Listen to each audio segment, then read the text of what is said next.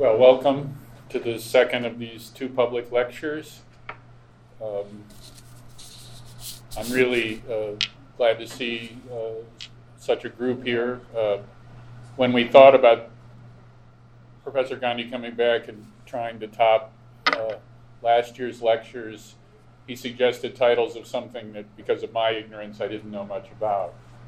So I immediately went to where the students go, Wikipedia. Also the Amar Chitar Katha, the comic books of choice.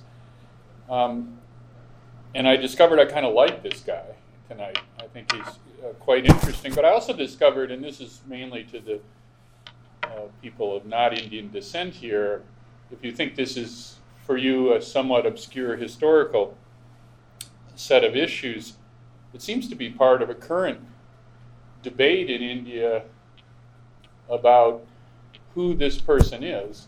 And you can understand why the first generation looked at him as part of an anti-colonial set of leaders. And some of the current people writing who are more, I guess, pro-Modi are interested in stressing his Islamic heritage and not in a very complimentary way. So there are these, if you go on Kindle or Amazon, you'll find these books, relatively cheap, by the way, about Tipu Sultan, the Tyrant of Mysore, and again, very uncomplimentary to Nehru. And so that way that history returns, I think, for folks who may not have a huge stake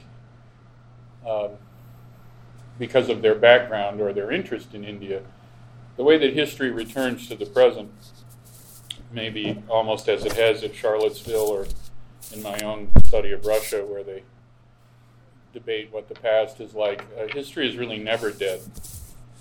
So we're lucky to have Professor Gandhi here with us. I think most of you have attended his lectures before, so I'll try to be even briefer than Professor Rashapi. He has a varied career that really touches on all aspects of a good life, to me. He's been a political activist, editor, someone who's been on, I think, the right side of so many issues, a member of the upper house, written, I think when I tried to count, 16 books in wonderful English and about an incredible spread of issues, 3 or 4 on Mahatma Gandhi, a book about comparing the revolt of 1857 with our Civil War, regional history of Punjab, a set of essays on different important leaders of nonviolence in South Asia. So we've been lucky. This is the third year he's been here as a Hanna professor. I do want to say one thing about what a wonderful teacher he is. I've been able to attend 3 classes now, which has made me immeasurably smarter, even if I'm still looking at Wikipedia or Indian comic books. I actually have benefited more from his lectures and attending his talks. So without further ado, I really do want you to welcome Professor Raj Mohan Gandhi. So I'm going to speak about Tipu Sultan, a little bit also about his father Hyder Ali, and also about their Brahmin minister Purnaiah, as the title of my lecture does state. Yesterday we looked at how in 1760, in a crucial battle, the British defeated the French, more or less ending French influence in India. But not long after defeating the French, the British East India Company faced another strong foe, and this time it was an Indian foe, the Kingdom of Mysore, run first by Hyder Ali and then by his son Tipu Sultan. Can we show that map of more or less Tipu's? Yeah. So you can see the very large chunk of southern India is colored in that space. So that is what Tipu Sultan was able to control for 20 plus years. Let's show a map of modern Karnataka. Yeah. So there is a good deal of overlap between the kingdom of Tipu Sultan and the modern state of Karnataka. And by the way, as you all know, we in India are wonderful in always changing the names of our cities, changing the spellings of our cities. So the great city of Bangalore, which until 2-3 years ago was spoken of as the Silicon capital of South Asia, is now no longer Bangalore, it is Bengaluru.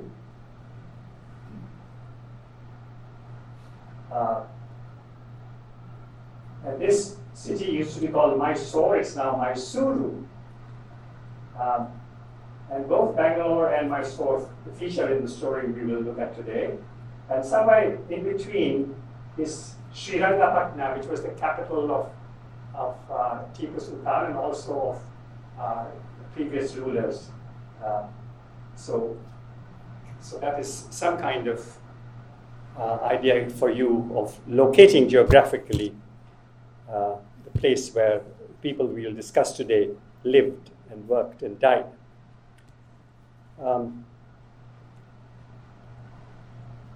Now, Hyder, the father, and son Tipu accomplished what other Indian chiefs in the south or anywhere else in India of the 18th century did not accomplish.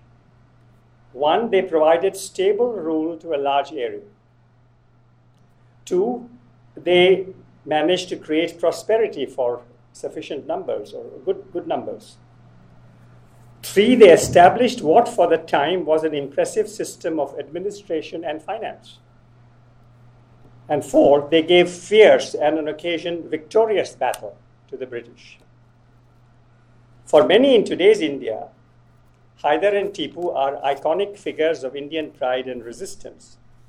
But for many others, they are Muslims above all.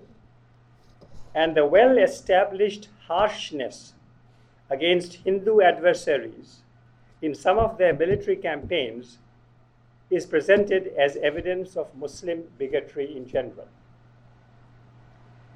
As a student of history, I prefer to steer clear of this present-day debate in India, though I have my views. My effort is to understand their lives in their times. My effort is to understand their lives in their times and to avoid the intrusion in discussions of the past of what a participant last evening here aptly called presentism. I want to avoid the intrusion into our discussions of the past of presentism.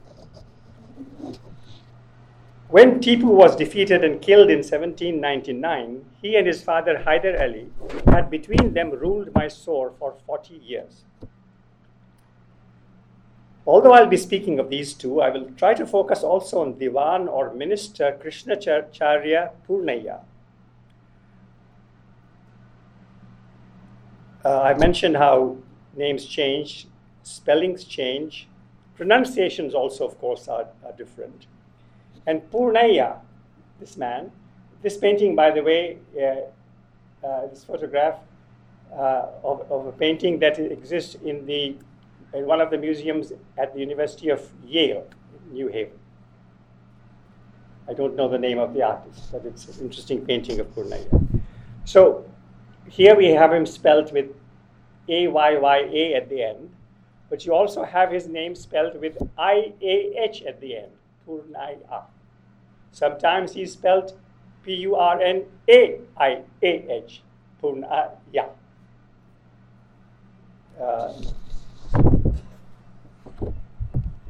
Now, impressions of Hyder and Tipu are provided by many historians, writers.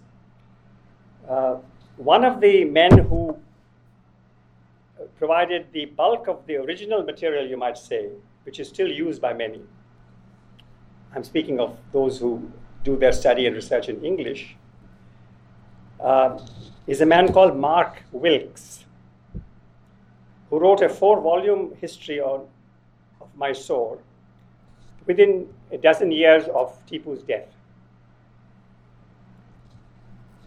Wilkes arrived in India in 1777 as an 18-year-old soldier for the East India Company, joined wars against Tipu in 1792, which was a big major war, and then in 1779, the war that finally finished ended Tipu's life.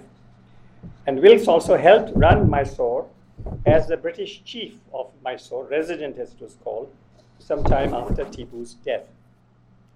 Now, here's the interesting part also. Later, as the East India Company's governor of St. Helena. Where is St. Helena? It's a remote island in southern Atlantic, somewhere between Brazil to the far west and southern Africa to the distant east, which is where Napoleon was interred. And Mark Wilkes happened to be the governor of that island. So he and Napoleon discussed many questions, including Tipu and Hyder. In 1816, in tiny St. Helena, Wilkes discussed Britain's new and larger possession farther in the east with the defeated master of France, who had become the prisoner of Wilkes. This was interesting for Wilkes because at that time, in the 1790s, in the early 1810s, many in England were speaking of Napoleon and Tipu in the same breath. Another man who confronted both Tipu and Napoleon was Arthur Wellesley, better known later as the Duke of Wellington. As a young officer, Wellesley played an important part in the 1799 assault on Srirangapatna, the capital of Mysore, in which Tipu was killed. In 1815, in the famous Battle of Waterloo, Arthur Wellesley triumphed over Napoleon.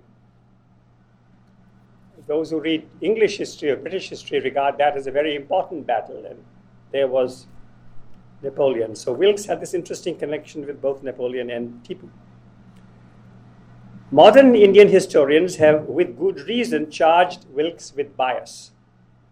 Wilkes was, after all, a participant in the clash between the East India Company and Tipu. He was not a detached observer of the scene. His detailed account is definitely one-sided. Nonetheless, his images bring to some extent the times of Hyder and Tipu to life. Not long after Tipu's death and British victory in 1799, a French priest called Jean-Antoine Dubois,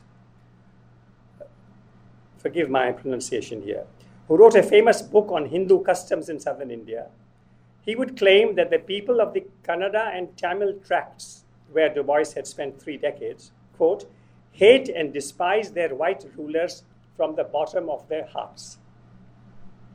But, Abby Dubois added, the people at the same time cherish and respect the administrative machinery run by British officials.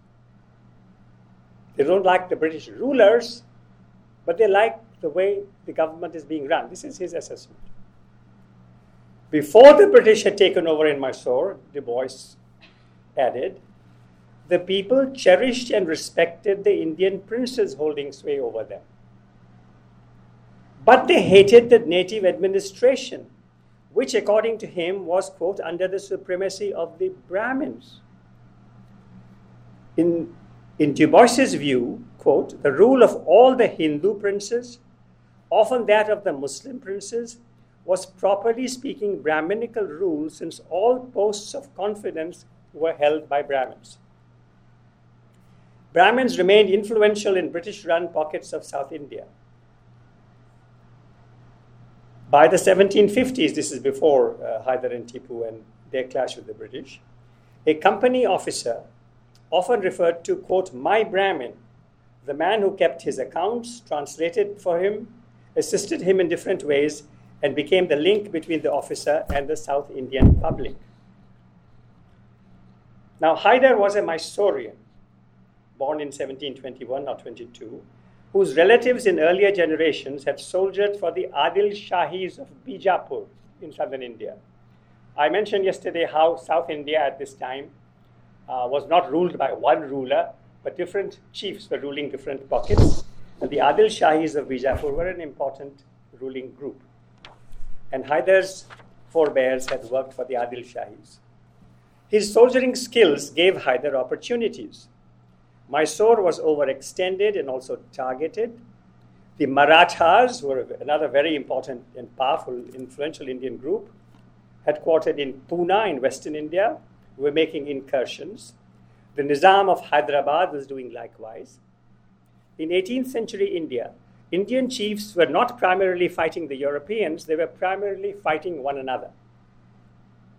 A mercenary soldier to begin with, Hyder became the commander-in-chief of Mysore's army and finally Mysore's de facto ruler, while claiming to rule in the name of the Wadiyars, the Hindu clan long occupying the throne of Mysore.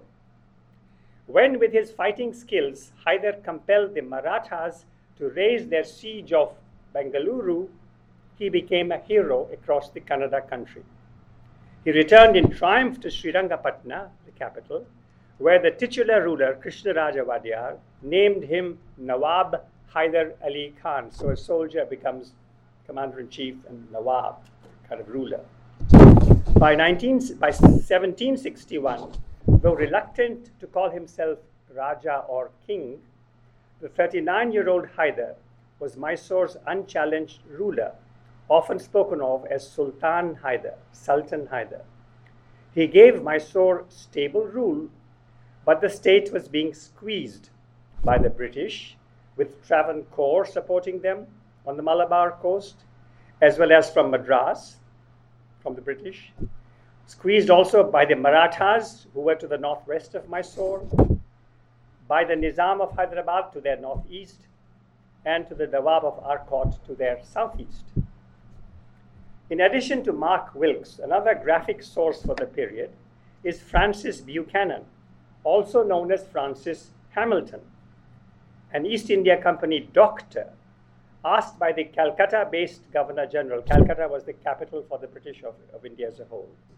Asked by the Calcutta-based Governor-General, the man who had planned the war that finally finished Tipu, to journey across Tipu's late domain and report on its castes, crops, minerals, and more. This Governor-General, Richard Wellesley, better known as Lord Mornington, was Arthur Wellesley's older brother. So we have Arthur Wellesley, who's also the Duke of Wellington. We have Richard Wellesley, and who's also known as Lord Mornington. We have Francis Buchanan, also known as Francis Hamilton. So the Indians are not the only ones with more than one name. Commenced within weeks of the downfall of Tipu, Dr. Buchanan's journey led to a remarkable 3-volume report that paints for us the Mysore, Kannada, and Malabar of the year 1800. Though ill-disposed towards Tipu, Buchanan made positive remarks about Tipu's father, Hyder Ali. That tyrant received the country he writes about Tipu, that tyrant Tipu received the country in a very flourishing state from his father, of whom every native whom I have conversed with on the subject speaks in terms of the highest respect. So Buchanan has traveled right across Mysore. And he finds that every person that he has spoken to in Mysore speaks with the highest respect of Hyder. Hyder's speaking and writing capacities, such as they were, are mentioned by Wilkes. He could neither read nor write any language, but apart from Hindustani, which was his mother tongue, he also spoke with entire fluency the Kannarese language, Kannada as we would call it today, Marathi, Telugu, and Tamil. Of the Persian or Arabic language, Hyder Ali had no knowledge whatsoever. 7 years after Hyder's death, a 28-year-old company lieutenant in southern India called Thomas Munro, he would later acquire fame as the most significant British governor of Madras Presidency, a very large area, wrote to his father in Scotland 7 years after Hyder's death, when Tipu was ruling Mysore. Thomas Munro wrote to his father in Scotland of the strength of the Mysore that Tipu was ruling at the time in the year 1790. Mysore has the most simple and despotic monarchy in the world, in which every department, civil and military, possesses the regularity and system created by the genius of Hyder, which with all independent chiefs and zamindars subjected or extirpated, and justice severely and impartially administered to every class of people, a numerous and well-disciplined army kept up, gives to the government a vigor hitherto unexampled in India.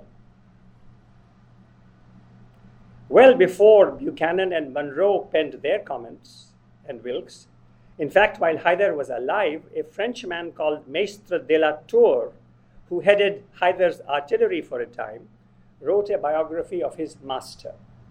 In de la Tour's account, Hyder's court in Srirangapatna, quote, is the most brilliant in India, unquote. Jewels abound. The horse guard is Abyssinian. Dazzling in beauty and skill, young dancing girls with bells on their feet are summoned from nearby temples to entertain Hyder's guests. Swedes, Irishmen, Europeans of different kinds are in Hyder's service. He adjudicates quarrels among Europeans. Hyder spends each day dictating letters to a clutch of Brahmin secretaries. Now, this image of Hyder dictating letters to a number of Brahmin secretaries at the same time is provided by more than one witness. He's working away, and he himself cannot write, but he has these different Brahmin secretaries who are proficient in different southern Indian languages, and is dictating letters all the time to these Brahmin secretaries. Now, the Brahmin closest to Hyder was Purnaiya. Born in 1746 to Krishnacharya and Lakshmi Bai, Vaishnavites of the Madhva sect. As a direct descendant of Purnaiya told me, Diwan Purnaiya was Kannada Madhva Brahmin, that is, Brahmin by caste, Madhva by doctrine, with Kannada as his language. Madhvas are followers of the 13th century thinker saint Madhvacharya.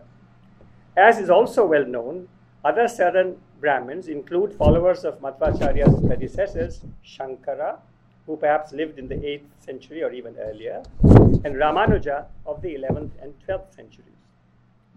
Purnaiya was recruited first by a Hindu merchant, Annadana Shetty, who was replenishing the stores of Hyder Ali.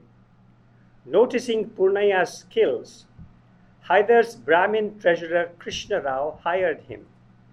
As Krishna Rao's man, Purnaiya went at times to Hyder's place. Impressed by Purnaiya's memory, flair for numbers, and truthfulness, Hyder made him additional treasurer when he was just 20 plus, almost on par with Krishna Rao. While Krishna Rao kept accounts in Marathi, Purnaiya maintained all entries in Kannada.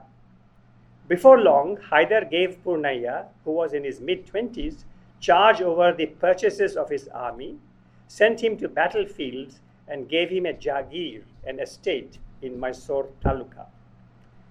Hyder's trust had been won by Purnaiya, who would become his minister, after Hyder's death in 1782, Tipu's minister.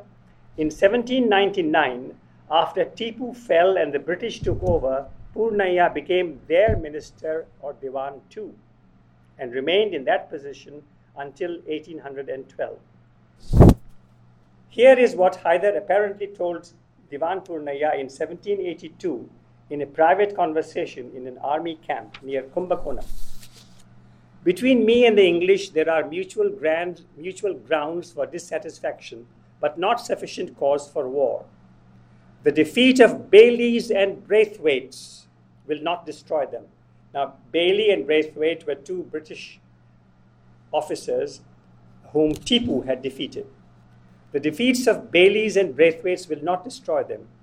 I can ruin English resources on land, but I cannot dry up the sea, unquote. Shortly after this reported conversation with Purnaiya, Hyder died in a village in Chittoor district, not very far from South India's east coast. Purnaiya and other officers tried to conceal the death. The body was disguised as treasure and taken out in a large chest, while other bearers carried a palki, palanquin, which is, you might say, a car without wheels carried by human beings. Learned So other bearers carried a palki which was festooned to suggest that the Sultan was seated inside. Yet word leaked out.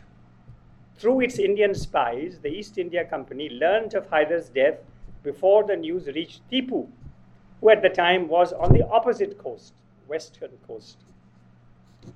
A bid to prevent Tipu's succession was mounted by a cousin of his called Muhammad Amin, ostensibly on behalf of Tipu's younger brother Abdul Karim.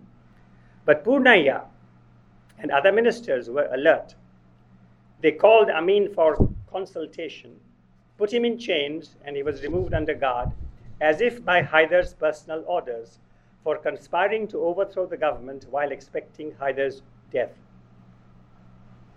A decade or so later, in 1791 and 1792, Lord Charles Cornwallis, now those of you who have read US history will know that Cornwallis was a veteran of the war for American independence on the British side that the British lost. In 1791 and 1792, Cornwallis went from the US to India, became Governor General of India, and personally commanded campaigns to finish Tipu. He was not successful, but he tried in 1791 and 1792. Some of his units tried to reach Srirangapatna via Bengaluru, which in 1791, some of you have been to Bangalore, which is a population of what? 7 million? Something like that. In 1791, Bangalore had a circumference of about 3 miles. Wilkes, in his book, writes of prominent Brahmins around Tipu, who during this conflict of 1791-92 were charged with treason and executed. An unnamed Indian spy, recruited by Cornwallis's intelligence chief, was caught by Tipu's men, who found an incriminating letter in Kannada in the spy's hollow walking stick. Writes Wilkes, a Muslim official who knew Kannada was ordered to examine the letter. The writer of the letter was identified. He was seized. According to Wilkes, this writer was, quote, a Brahmin forcibly circumcised and now named Mahmud Abbas. The letter implicated Shesh Giri Rao, the brother of the treasurer Krishna Rao, the long-serving Krishna Rao who had given Purnaiah that early break. Not only Seshagiri Rao, but also Krishna Rao and 2 other brothers were charged with conspiring to eliminate Tipu. According to Wilkes, they were all, quote, privately tortured and dispatched. They were killed. After Tipu's fall, Wilkes discussed with Diwan Purnaiah, with whom he worked closely. I told you that after Tipu's death, Purnaiah was named the minister by the British also. So Wilkes talks with him and discusses this incident. He wanted to discuss this treason charge against Krishna Rao and his brothers. Writes Wilkes, quote, I could never get Purnaiah to give an opinion, unquote. According to Wilkes, Abbas admitted his guilt before Tipu, by whom he was summoned, but he refused to implicate others. He was put to death by being publicly dragged at the foot of an elephant. Whether Wilkes is telling everything truthfully or not, his narrative reveals a few things. One, that throughout his rule, Tipu employed Brahmin officers to control funds. 2, punishment for treachery was merciless. 3, loyalty to Tipu was a value that Mysore's Brahmins continued to cherish 10 years or more after Tipu was dead and the British were ruling. 4, in South India's battles at the end of the 18th century, intelligence played a key role. Purnaiah, who worked successively with both sides, remained totally discreet with Wilkes, a top-level imperial officer. For survival, discretion was a must. Traveling across Mysore a few months after Tipu's death, Francis Buchanan was told, he does not state by whom, that Tipu had once asked Purnaiah to become a Muslim. Apparently, Purnaya in response merely said, "I'm your slave," and he retired. Thereafter, several persons, including Tipu's mother, described by Buchanan as a very respectable lady, told Tipu that he should leave Purnaya alone. Pressure on him would throw everything into confusion. Buchanan continues, Tipu very properly allowed the matter to rest, unquote. From the words quoted, it appears not only likely but almost certain that the story was told to Buchanan by Purnaya himself. We know from Buchanan's account that he had called and talked with Purnaya in Srirangapatna. We also know that the very respectable lady, Tipu's mother, Haidar's wife, was someone who had known and understood Purnaya for many years. On the walls of a palace in the capital, Buchanan saw paintings requisitioned by Tipu, including one showing Haidar and Tipu in procession, a second showing the defeat of Colonel Bailey. Other panels portrayed some of Mysore's numerous ethnicities. An intriguing painting taken from one of these panels and published in Buchanan's book in 1810 or something like that, is of an unnamed Brahmin with his wife and son. This artist also is not named. Now, I visited Srirangapatna in January of this year to see that area. And my visit showed that the Lal Mahal Palace, which Buchanan had greatly admired, had long gone. Its damaged walls were demolished by the British in 1807. The ancient temple of Sri Ranganatha Swami, an ancient temple which is just close to Tipu's palace, that temple was protected by Tipu. I found this temple to be newly painted and thick with followers, while two similarly ancient temples stood close to the site of Tipu's residence, one named after Shiva in his form as Lord of the Ganga River, and the other named after Narasimha, the half-man, half-lion incarnation of Vishnu. In the palace with panels that Buchanan had visited, wall portraits still intact include those of Krishnaraja Vadiyar II, Mysore's titular ruler from 1734 to 1766, the Hindu Rajas at that time of Coorg, Chitradurg, and Banaras, the Maratha Peshwa Balaji Bajirao II, the Muslim Nawab of Arcot, and Kempegowda I, who had founded Bangalore in the 16th century. A street now called Purnaya Street contained houses, I found, where it seems even now only Brahmins reside. Evidently, during Tipu's time, also only Brahmins lived on this street. If Purnaya, as we may assume, also resided there, it would have been a short walk or carriage ride between his home and Tipu's palace, because nobody knew where Purnaya might have lived. Now, to go back to the 1792 fight under Cornwallis, which resulted in, you might say, half a victory for the British, but the eventual end came 7 years later. So in that fight, Cornwallis and Mark Wilkes and others describe the very strong fight and resistance that Tipu put up and the support that Tipu received from the people of Mysore in that fight. Also, he speaks of the remarkable intelligence that Tipu was able to muster and how his agents were always keeping Tipu informed of the British progress and also keeping the British misinformed about what was happening with Mysore soldiers.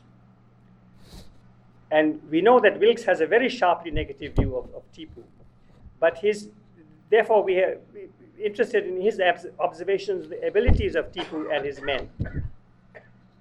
He speaks about his willingness to fight, his promptitude, his judgment, and so forth.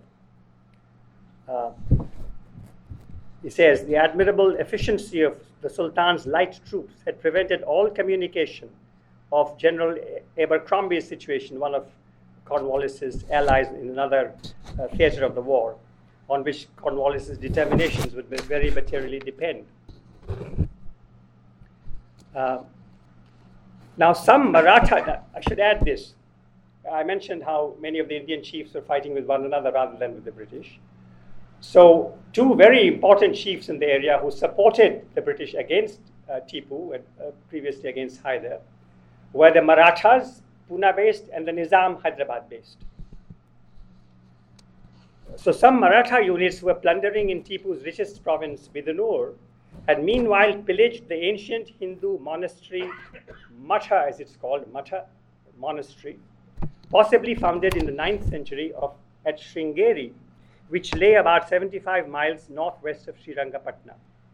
The monastery was desecrated by the Maratha allies of the British. Many defenders were killed, and the raiders made off with about 6 million rupees in cash or jewels. The monastery's head, successor to an unbroken line of chief priests, he was called the Shankaracharya, appealed for aid to Tipu, whose support the monastery had evidently received from 1785 onwards. That appeal and Tipu's positive response form part of a well-preserved 1791 correspondence conducted not in Persian but in Kannada that discloses Tipu's unqualified support for the monastery, his instruction to the Asif, or the provincial governor of Bidanur, to help the chief priest, the Shankaracharya, the latter's appreciation for aid and security received, and also the Shankaracharya's blessings for a Tipu striving to defend his territory.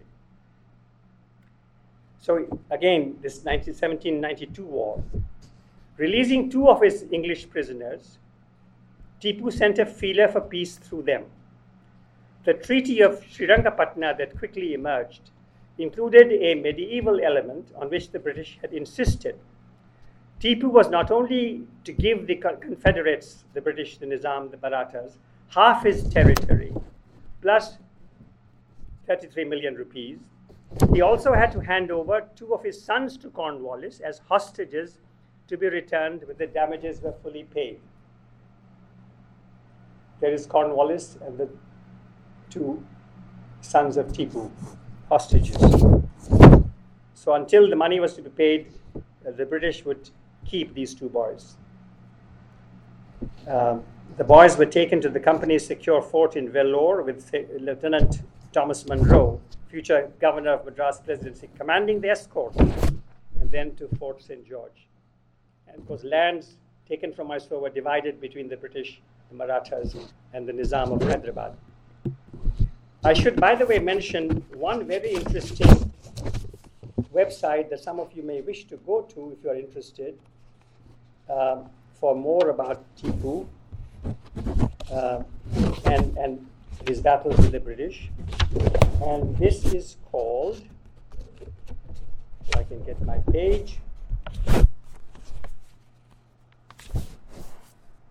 www.tigerandthistle, one word, tigerandthistle.net, www.tigerandthistle.net. That has many paintings, especially from the British at the time, that reveal to you the interest the British at that time took in Tipu.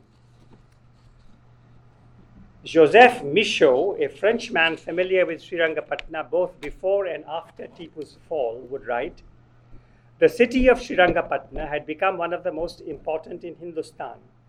The island on which it is situated is 3.5 miles long, about 1.5 miles broad. It rises to a great height in the middle of the river Kaveri, slopes rapidly to the bank." According to Michaud, after the 1792 defeat, the capital was strengthened with ramparts, moats, entrenchments, with many Frenchmen assisting in the work. In times of peace, the city was very flourishing. Tipu had kept at his court the sons of the Polygars, rich chiefs in the neighborhood, as a pledge of their loyalty, again the medieval element. This made Srirangapatna the residence of the most distinguished and the most wealthy families of Mysore and Kannada. Gold work, jewelry, watchmaking made remarkable progress in the city. The population increased considerably under Hyder Ali and Tipu Sahib.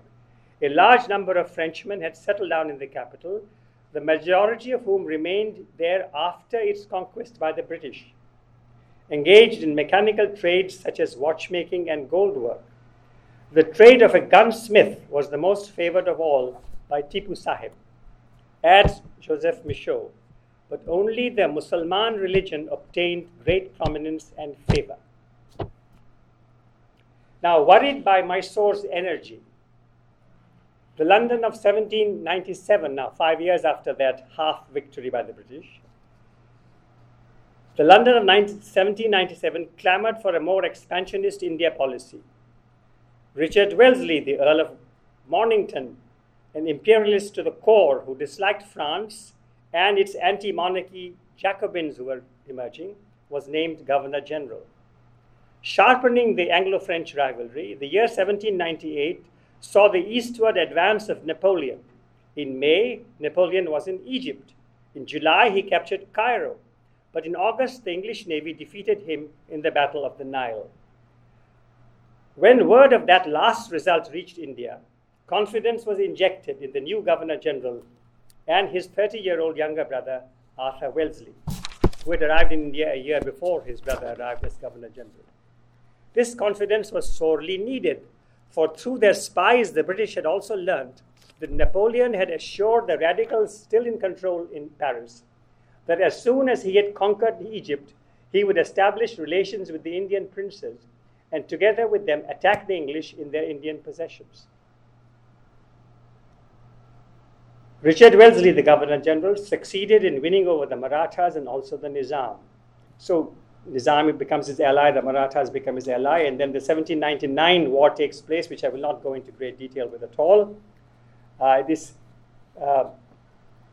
was a very interesting and remarkable war, but you can read about it. The oft-described fall of Seringapatam, as the British said, on 4 May 1799, was a huge imperial event, which even Napoleon's defeat in 1815 would not greatly eclipse in the Britain of that time.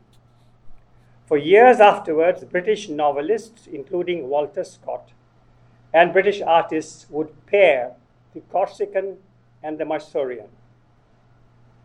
During some pre-1799 moments, Britain's India enterprise had suddenly seemed shaky. When it was Tipu who expired, London exploded in celebration, and paintings, exhibitions, and novels turned the fall of Seringapatam into a triumph that would abide in English memory. In April of the year 1800, an enormous canvas 21 feet high and 120 feet long, portraying the storming of Seringapatam, would open in London to be seen by large crowds over the following 9 months.